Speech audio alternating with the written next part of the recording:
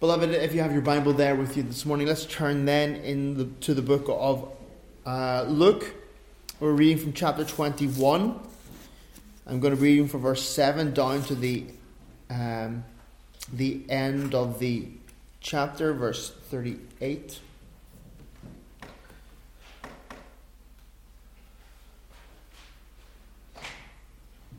Okay. Let me read it to you. So they asked him, that is the disciples, asked Jesus, saying, Teacher, but when will these things be, and what will be the sign when these things are about to take place?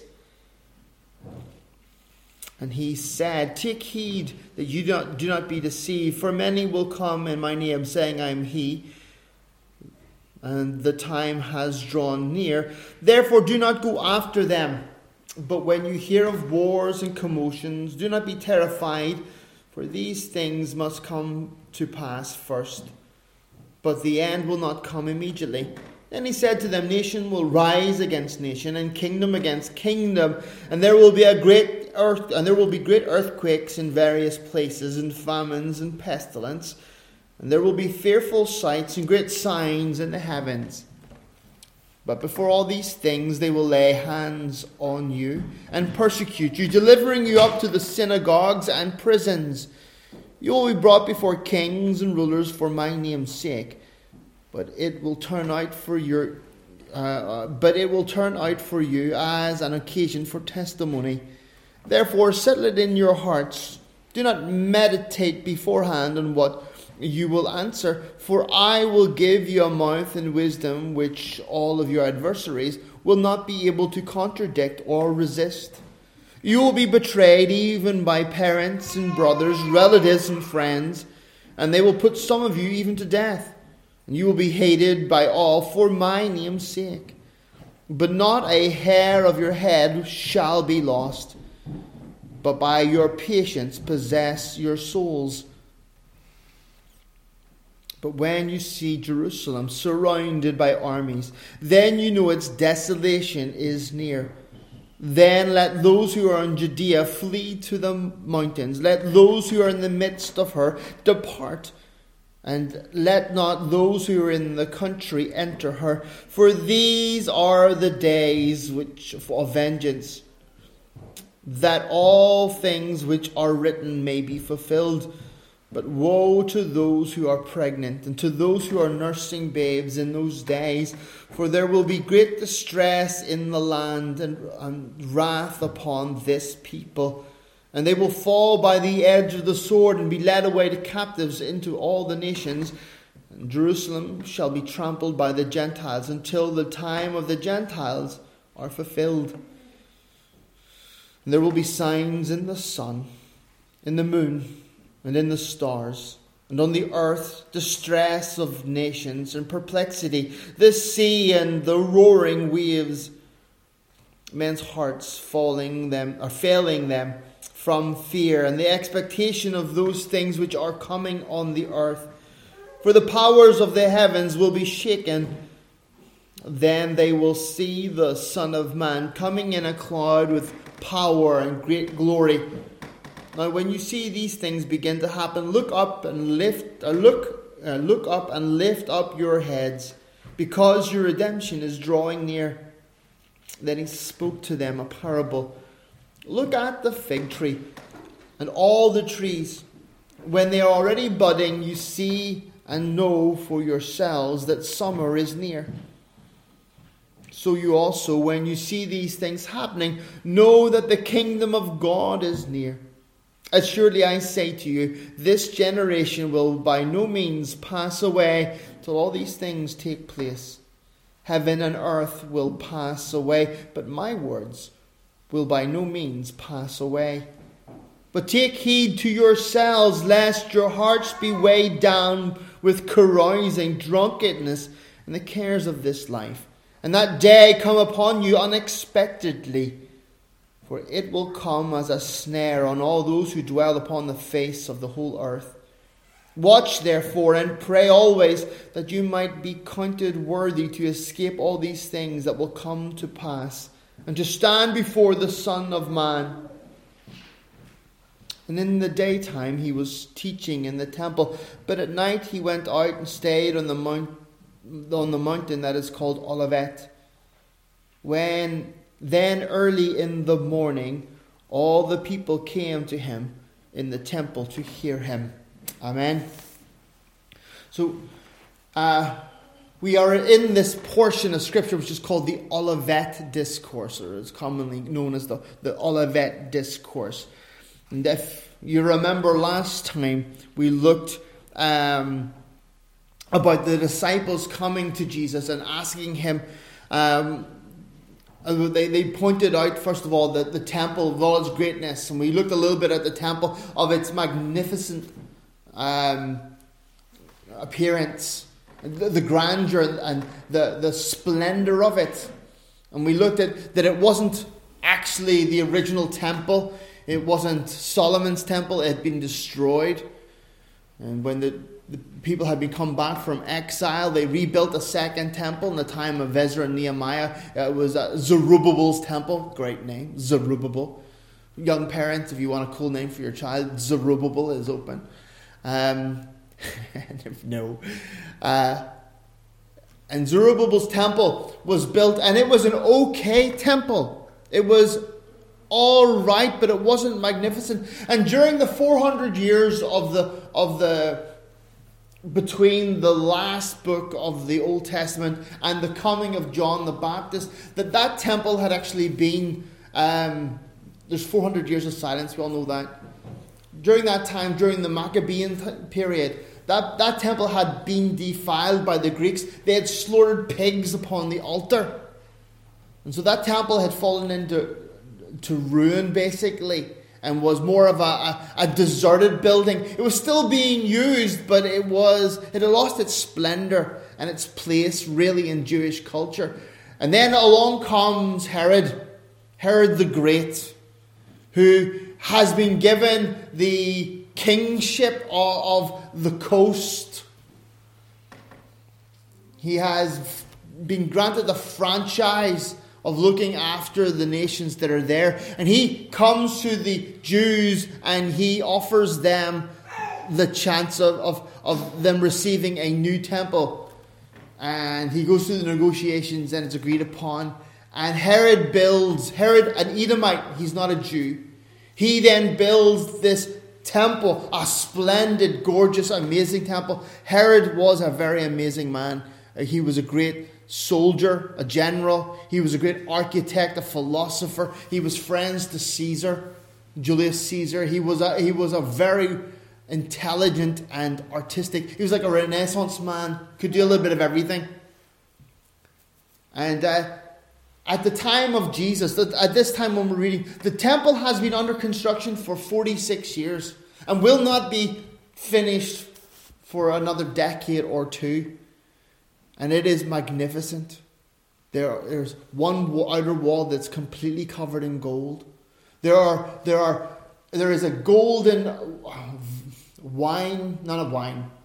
a grape vine that winds itself all the way through the temple. The bunches of grapes were as big as a man and all in gold. The temple itself was littered in gifts of precious gold, bronze, statues. It was just dripping wealth. It was maxed out to the bling. It was a beautiful building. And the masonry and the stones were magnificent and giant. Have you ever seen pictures of the western wall, the Wailing Wall, the only part that's left? You'll see that those stones that are used are giant, and they're only foundation stones. They're not actually part of the actual building. They were the stones that were put in so that they could build upon them. The actual building was giant and magnificent. The pillars apparently were carved out of single blocks of granite and marble, instead of having segments like Legos put on top of one another. It was magnificent. It was giant. It was so big it rivaled modern day cathedrals. Have you ever been to the cathedral in Helsinki? And it's a magnificent giant building. You go inside and it feels very reverent. Well, this temple, Herod's temple, would have dwarfed Helsinki Cathedral. And so the disciples, during their visit there, they're admiring the building and they look upon it and they point this out to Jesus. And Jesus then tells them that of course this temple will not be there forever. He kind of shockingly just dismisses it. And then if you carry on here in Luke in the reading, you would almost think that in the same breath the disciples ask Jesus when, the question when. But if you look in the other Gospels, in Gospel of Mark, in chapter 13, it actually tells us that they didn't ask this question until they were seated on the Mount of Olives. So that's a 2-mile walk from the temple to where they were. However long that takes, 40 minutes, an hour, I don't know, depending on how fast you walk. And they're seated down and they're looking over. The Bible also tells us who it was who asked. It says it was Peter, James and John, and Andrew asked him privately. They asked him the question. Now in Luke, the question is formed this way. Teacher, but when will these things be, and what will be the sign when they are about to take place? And in Mark, basically the question is formed there. But in the Gospel of Matthew, we're given a little bit more insight into the question.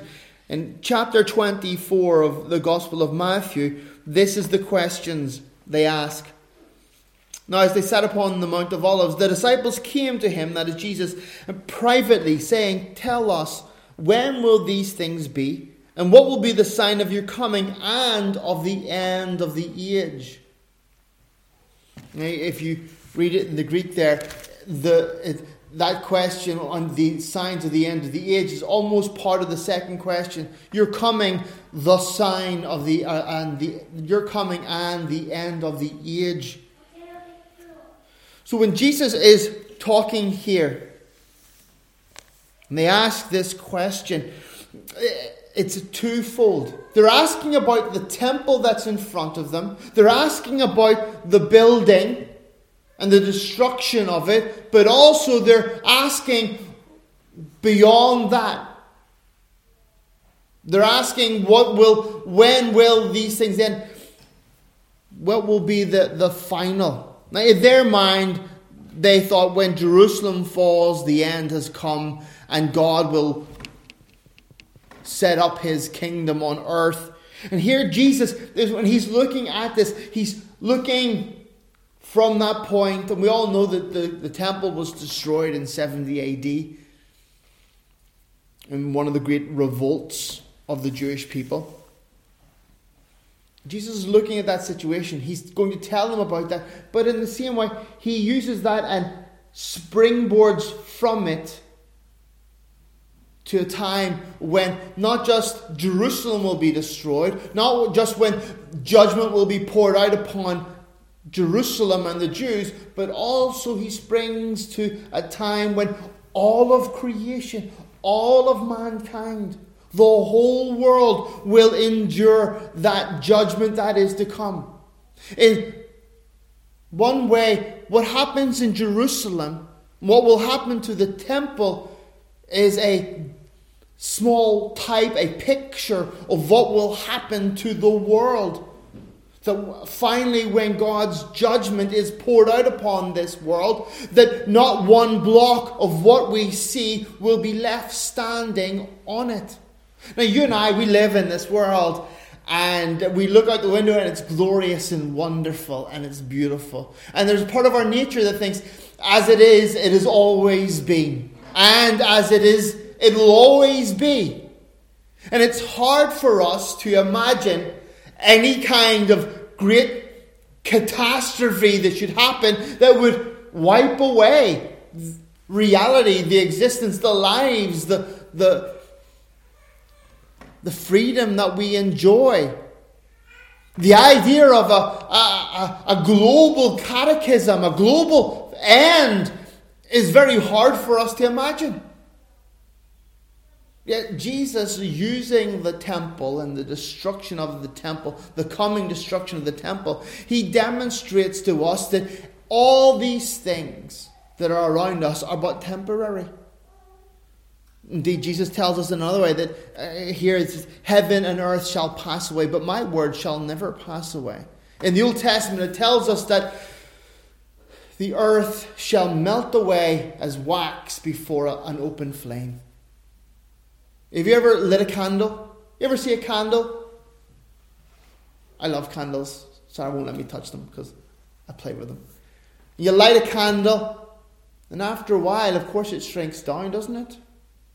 And it melts away. The heat consumes it, and it just kind of disappears. Where does all that wax go to? It burns up. And there's nothing left in the end. Maybe a little puddle, but even then. Jesus tells us here that in the same way that judgment was poured out upon Jerusalem and Israel, that we are to expect that one day the world and creation, not just this planet, but all of creation, shall endure the same treatment. Jesus then, of course, begins to go into detail. And this is important for us to know. Why? Because this is one of the longest discourses, one of the most complete sermons that Jesus gave. And it's right at the end of his life. He's giving important information to his followers. And the Holy Spirit recorded it and caused it to be written down and be contained within the Scriptures. And it is passed on to you and I. It is not redundant Scripture. We cannot just say, well, it happened in 70 AD and therefore we don't really need to know about it. There is truth here for us, for our hope of the future, for our knowledge of the present.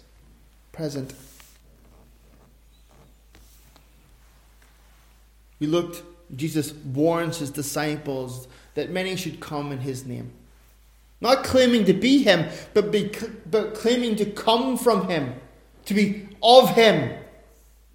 That there will be a rise of false religions, of Christ religions. That there will be a great deceiving movement that would spring up in his name. Many people claiming to represent him, yet have nothing to do with him. And he said, when these Christian cults, and we think of cults, as small movements, but think of the Roman Catholic Church and its great cult. It's the greatest Christian organization in the world, and yet it is so far from the Christian truth. It has Jesus Christ imprisoned upon a cross, gives a priest the power to pull Jesus unwillingly from the throne of heaven and imprison him in the crucifix and to re-crucify him every single time they have a mass. Jesus warns. And then he goes on in verse 9 and he tells them that there would be a time there would be times of tumult, of tremendous trouble to come. That the end, whether it was Jerusalem or the end of the world, would be a time not of peace. It wouldn't be a time of prosperity and of building, but there would be difficulties. The old Christian word is tribulations, difficulties, trials, hardship.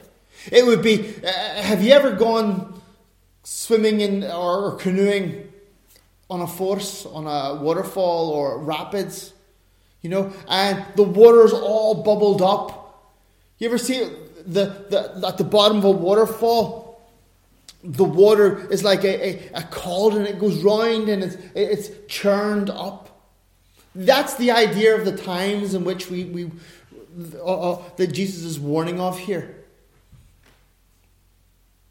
Wars and of commotions, but do not be terrified, for these things must first come to pass. So Jesus is telling us that at the end, whether it was Jerusalem or the end of this life, this period of history in which we belong will not be one where we're to expect it to be easy.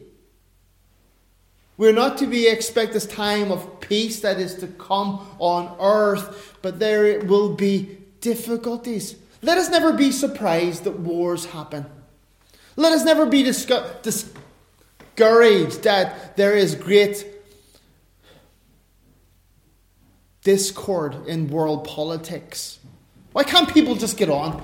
I keep saying that to Sarah. Why can't people just be grown up and mature and get on and treat each other with respect? But the Bible tells us that that cannot be. It is not in the nature of man. Sin dictates division. The ambition of men seeks to destroy one another. And Jesus warns his followers that they are not to be deceived, nor are they to be disheartened. And then he says to them in verse 10, "Nation shall rise against nation, and kingdom against kingdom, and there will be earthquakes in various places, and famines, and pestilence, and there will be fearful sights and great signs from the heavens." Once again, we see that there is this idea of turmoil.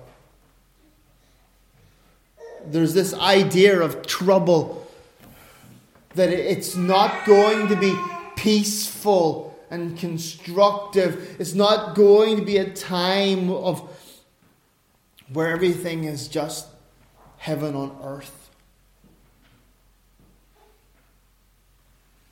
Like, we live in an unheard of time. We live in a time of here in the West, should I say, here in the EU and in Europe, Western Europe and America, since the war in the 1950s, we have enjoyed a period of unbelievable prosperity. Our children have grown up and they have never experienced war. Our children have never been once hungry a day in their life. They've never been cold, like real cold. They have been able to grow up and enjoy a time of absolute blessing. But it is an unusual thing. It is an anomaly. I can't say that word right now. It is not the norm. And even now we see the tensions happening. There are the world stage of politics, nations against nations. We see things happening. The ridiculous trade war with the United Kingdom about to happen. If you try and import something from the United Kingdom, they're warning you that you'll have to pay extra toll on it. Coming out of the country and then coming into ours. If you look at the book prices from England, if you buy books from England or from the United Kingdom, those prices now have gone up even more because of the taxes. And the English are complaining because they're having to pay taxes. Northern Ireland, where I come from, is bewailing and moaning that we couldn't resolve our difficulties, religious and cultural, through political means, but now economic dangers are threatening to unify all of Ireland, and the Northern Irish people are now asking to become one nation with the Republic of Ireland so that they can escape the taxes. The foolishness. We're living again on the brink, on the doorstep of going into a new tumultuous time, a troubled time. Should we be shocked? Should we be surprised? Should we despair and say, "Oh Lord, why can't we just have peace on earth?" We should all want peace on earth. But you should not be surprised when difficulties, when hardships, when wars begin to happen. And as we get closer to the end, those things shall multiply. Jesus talked about it as in they're the birth pains. You moms who have had babies, you understand that the contractions. I've never done it, so been there, seen it happen, but never felt it. The contractions I remember Sarah with Amy, and she said at the beginning, I don't know. I remember, I don't know. And then we had to rush to the hospital at the end. The contractions come sporadically, randomly to begin with, and then as the time gets closer and closer for the baby to come out, those contractions grow larger and more tighter together until bloop, the baby is born. That's the sound. In the same way, we are told that the judgments of God removing his restraining hand from the nations, his common grace, those spasms, those great pains shall intensify. So, as we saw with Jerusalem, and as we will see with this present age, as we get closer to the coming of Christ, the troubles intensify. They get worse, not less. So it will be marked as an age of difficulties and troubles, of political trouble, but also that there will be ecological difficulties. I mean, we live in a time when we're warned. You just go on the social media, we're warned all the time. Global warming. We're told about the danger to the rainforest. We're told about the danger to the oceans. The rising or the lowering of sea levels and drought and all kinds of difficulties. Well, Jesus tells his disciples that as the time draws nearer, that even the earth will sense it, and God's judgment will be poured out upon the earth, and the earth will respond. Not just in what we live, but also in the sky. Whether that's an atmospheric. Some of you may be old enough to remember the old panic about the hole in the ozone layer. And most of you are too young. I remember. Johanna, maybe Sarah, maybe the rest of you are all too young. How we were told that there was a massive hole in the ozone layer and it was going to be like a microwave, and as it moved across the surface of the earth, we'd all get cancer. I remember my mum panicking and buying Factor 50, and I would be on the beach in Northern Ireland. In Northern Ireland, the most rainiest country in the world, covered in Factor 50, which is just basically just paint, white paint that you put on a child.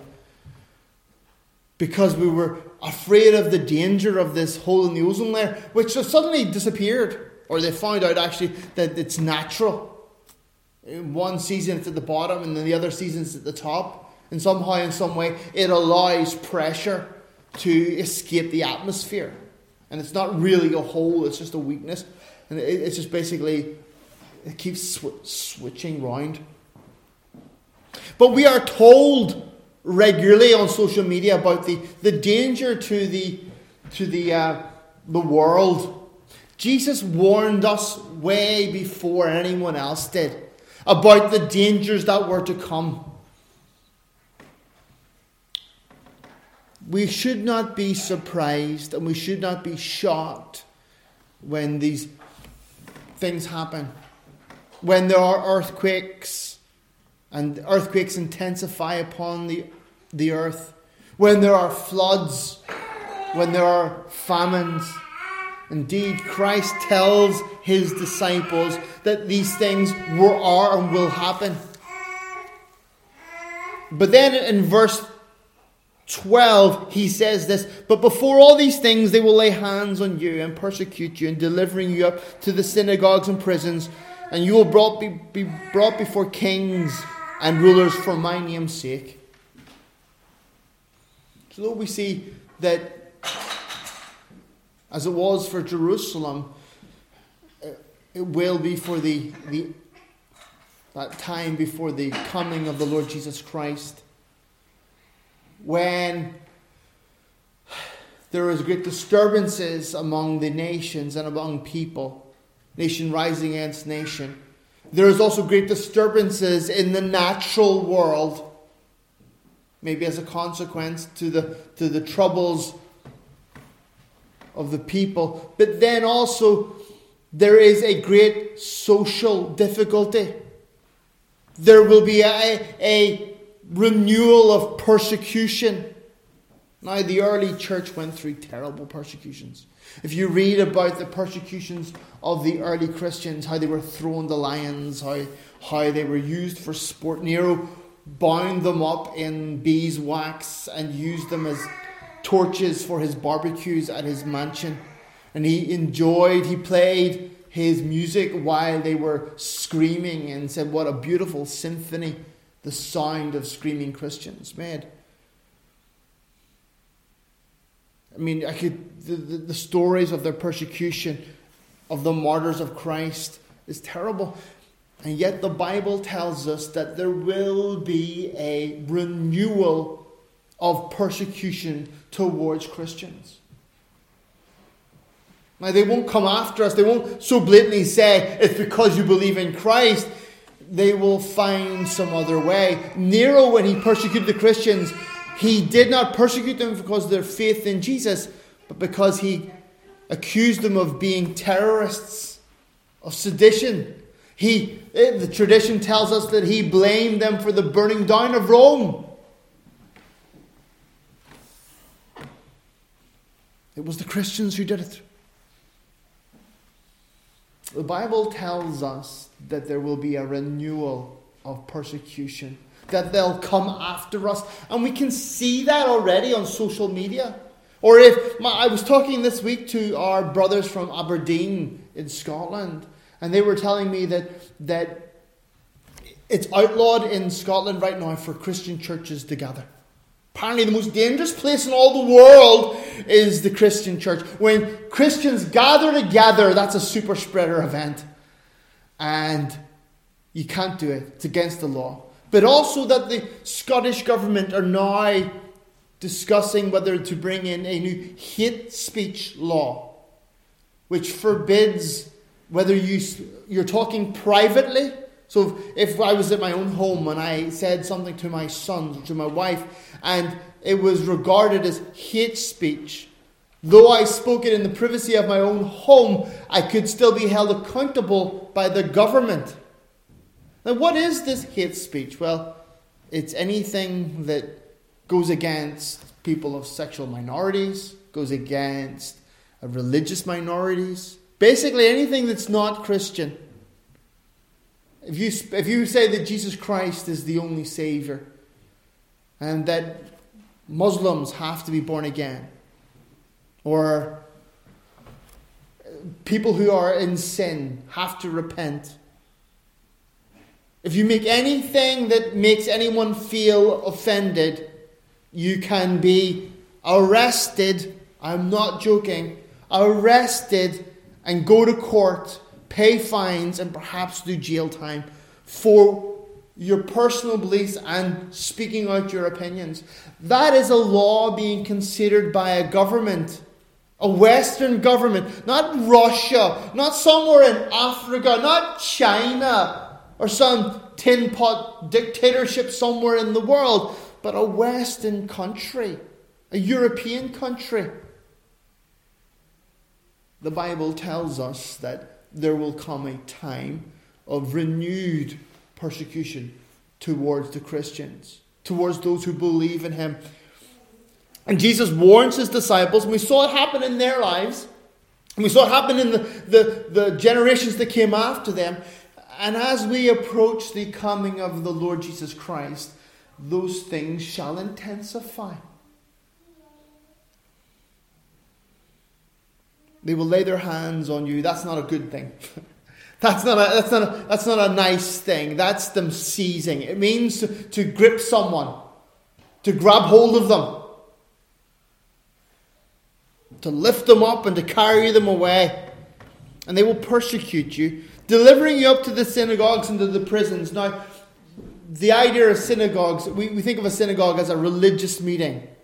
We think of it as a church. But synagogues were much more than a church. They were an administrational building. They were like a courthouse.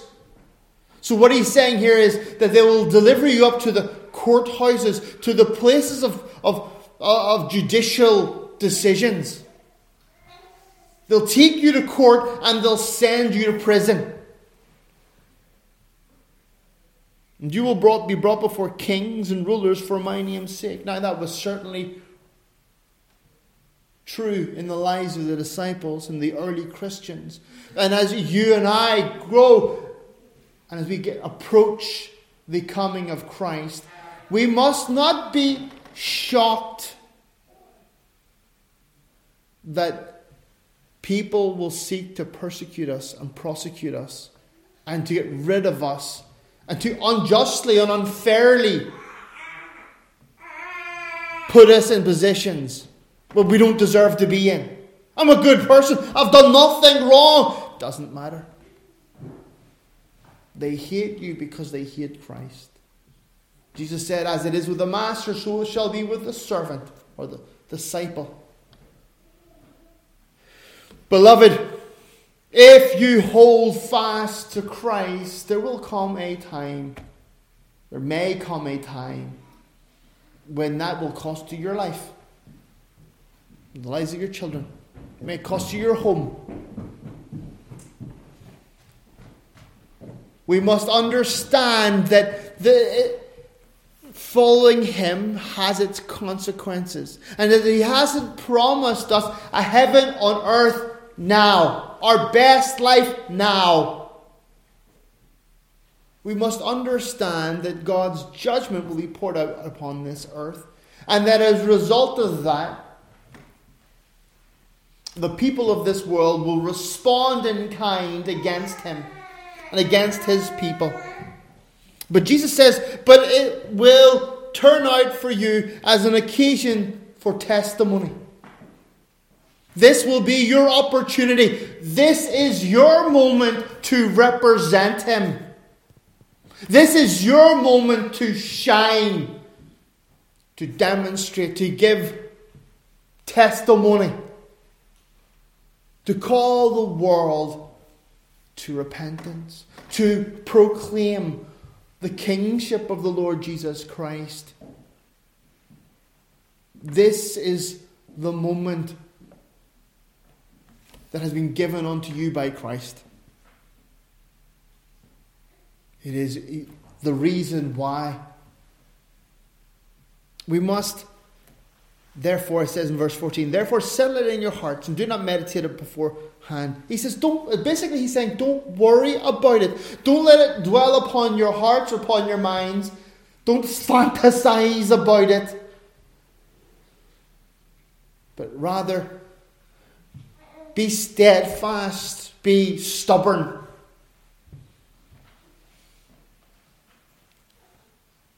Be resolute and be strong.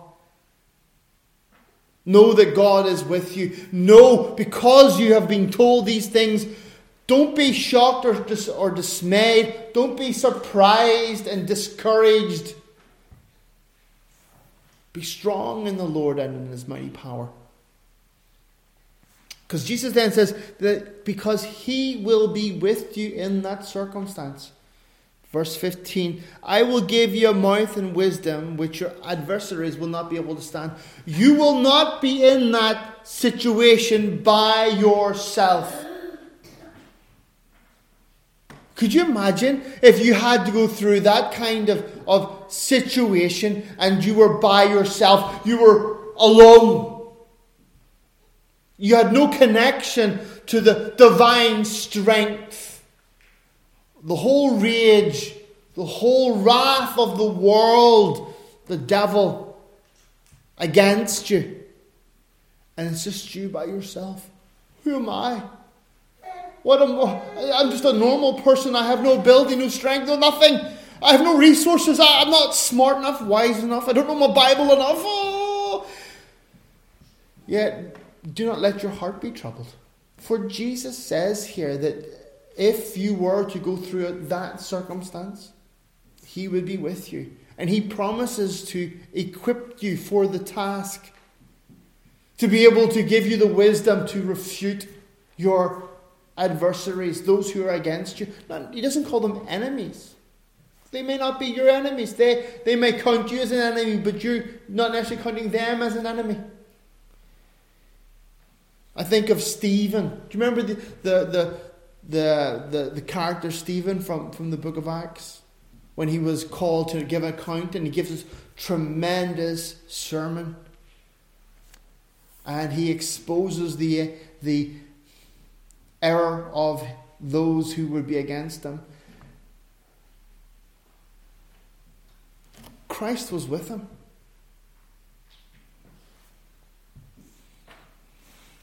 Indeed, in verse 16 here, it tells us that believers in those times, as the end draws near, that even their dearest and nearest will betray them. Verse 16, you will be betrayed even by your parents, your brothers. The word brothers means those who have shared the womb with you, not necessarily just your brothers, but family members, relatives and friends. And they will put some of you to death. The idea here is that the betrayal will go even beyond just strangers. It'll be close and near. And we think, well, that could never happen. And yet you think of the craziness that we've seen just with the corona difficulties. There's a gentleman called Kevin James. I don't know if any of you follow him. And he made this video. He makes small films. And he made a video of two men jogging in a park. And one just takes his face mask off. And the other one, he's sitting on a bench. And he's heavy breathing because he's a little bit heavy set like myself. And they take the mask off and they kind of see each other. And they look like, hey, you haven't got your mask on. I haven't got my mask on. And they're in a park in America. And they've been out jogging. And a lady walks past and she's got her mask on. She's on her phone. And she goes, ah! And she turns and she takes a photograph of them. And then all of a sudden there's like an alert. Helicopters, and of course it's satirical and it's funny. Helicopters come and SWAT teams chase them through the park, and they're running through the city and they're trying to carry one another and look after one falls down. And again, it's only a short, small satirical video. And the man gets home and he's like, oh, I'm home, and he doesn't have his mask on, and his family members report him. We see how quickly even those that we love can turn against one another. How the policies and the pressures and the stresses of this corona time that we have experienced can even separate families, people with different opinions on what's proper and what's not proper, what's acceptable and what's not acceptable. When it comes to Christ, those pressures, that prejudice is multiplied 1,000,000 times. And the Bible tells us that there will come a time when even our family members, our nearest and dearest, may turn against us because of the testimony of Christ within us. Because we will not bow the knee and follow the trends of this world or accept their authority over our religiousness, because we profess Jesus Christ to be Lord and not the state, not the Pope, not some religious person. They cannot have that. The world must be the Lord. Religious frauds must be the Lord, and they cannot accept when you are independent. So the Bible tells us that the time that is to come, just as it was for Jerusalem of old, will be a time of great tumult, of terrible difficulty. It will be a time of great social pressure, nation against nation. We'll see demonstrations of those troubles in nature. They will be multiplied and they will gather in intensity. They will be closer together. It'll seem as if the whole earth is full of them. We'll see it on the news every night. Woe, troubles there and troubles there. Difficulties here. It'll be a time of untold prejudice, when if you speak out your opinions, you will be persecuted. A time of cancel culture towards Christians. Whenever you take a stand for things that are righteous and noble and right, you will be attacked. The Bible tells us again that we will be delivered up. That some of us may have to go to court. We might have to go to prison for our faith. For the things that we believe are right and true. The Bible tells us that our own family members may turn against us. They might deny us. They might mock us and leave us. But Jesus promises to be with us through it all. He promises to give us the right things to be able to say, the wisdom, the knowledge, the resources within our being. And in verse 18, 19, but not a hair of your head shall be lost. This appears to be a contradiction. He's telling that someone might be put to death. But the idea is, you will enjoy an eternity of life. Jesus says in another place, do not be afraid of those who can kill only the body and do no more harm to you, but rather fear him who can kill both the body and condemn the soul to everlasting hell. Beloved, all they can do is end this. All they can do is stop this.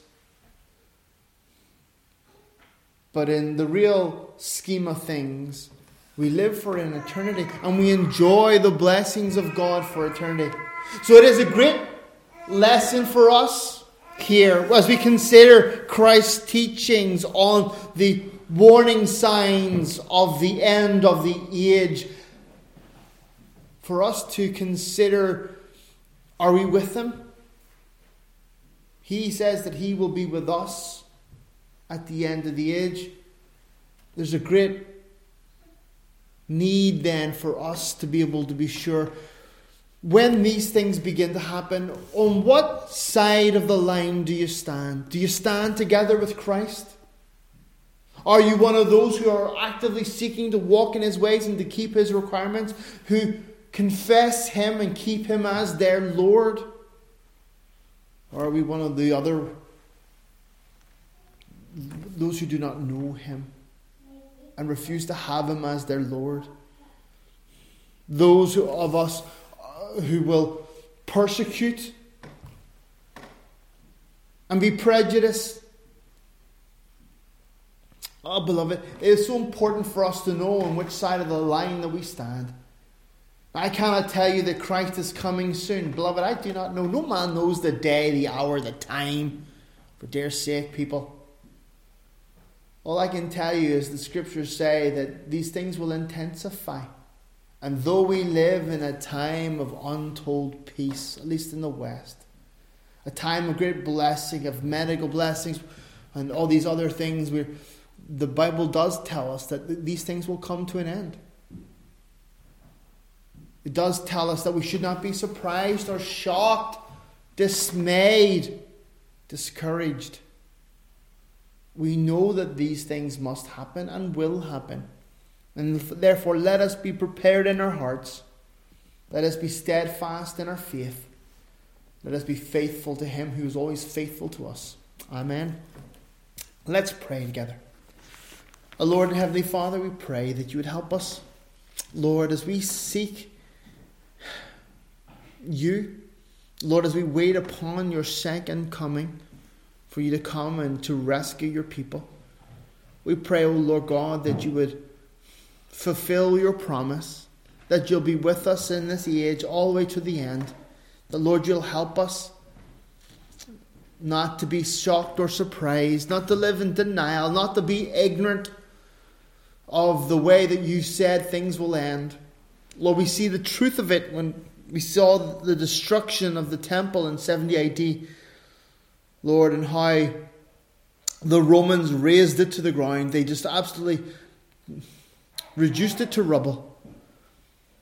Lord, we pray that we know that as you are preparing to do that to this earth, Lord God, that you would rescue us, that you would protect us, that we, Lord, would represent you, and that, Lord God, our lives might be a testimony to the world around us. We pray, O God, that you would save many. The Lord, that you would renew and redeem those around us.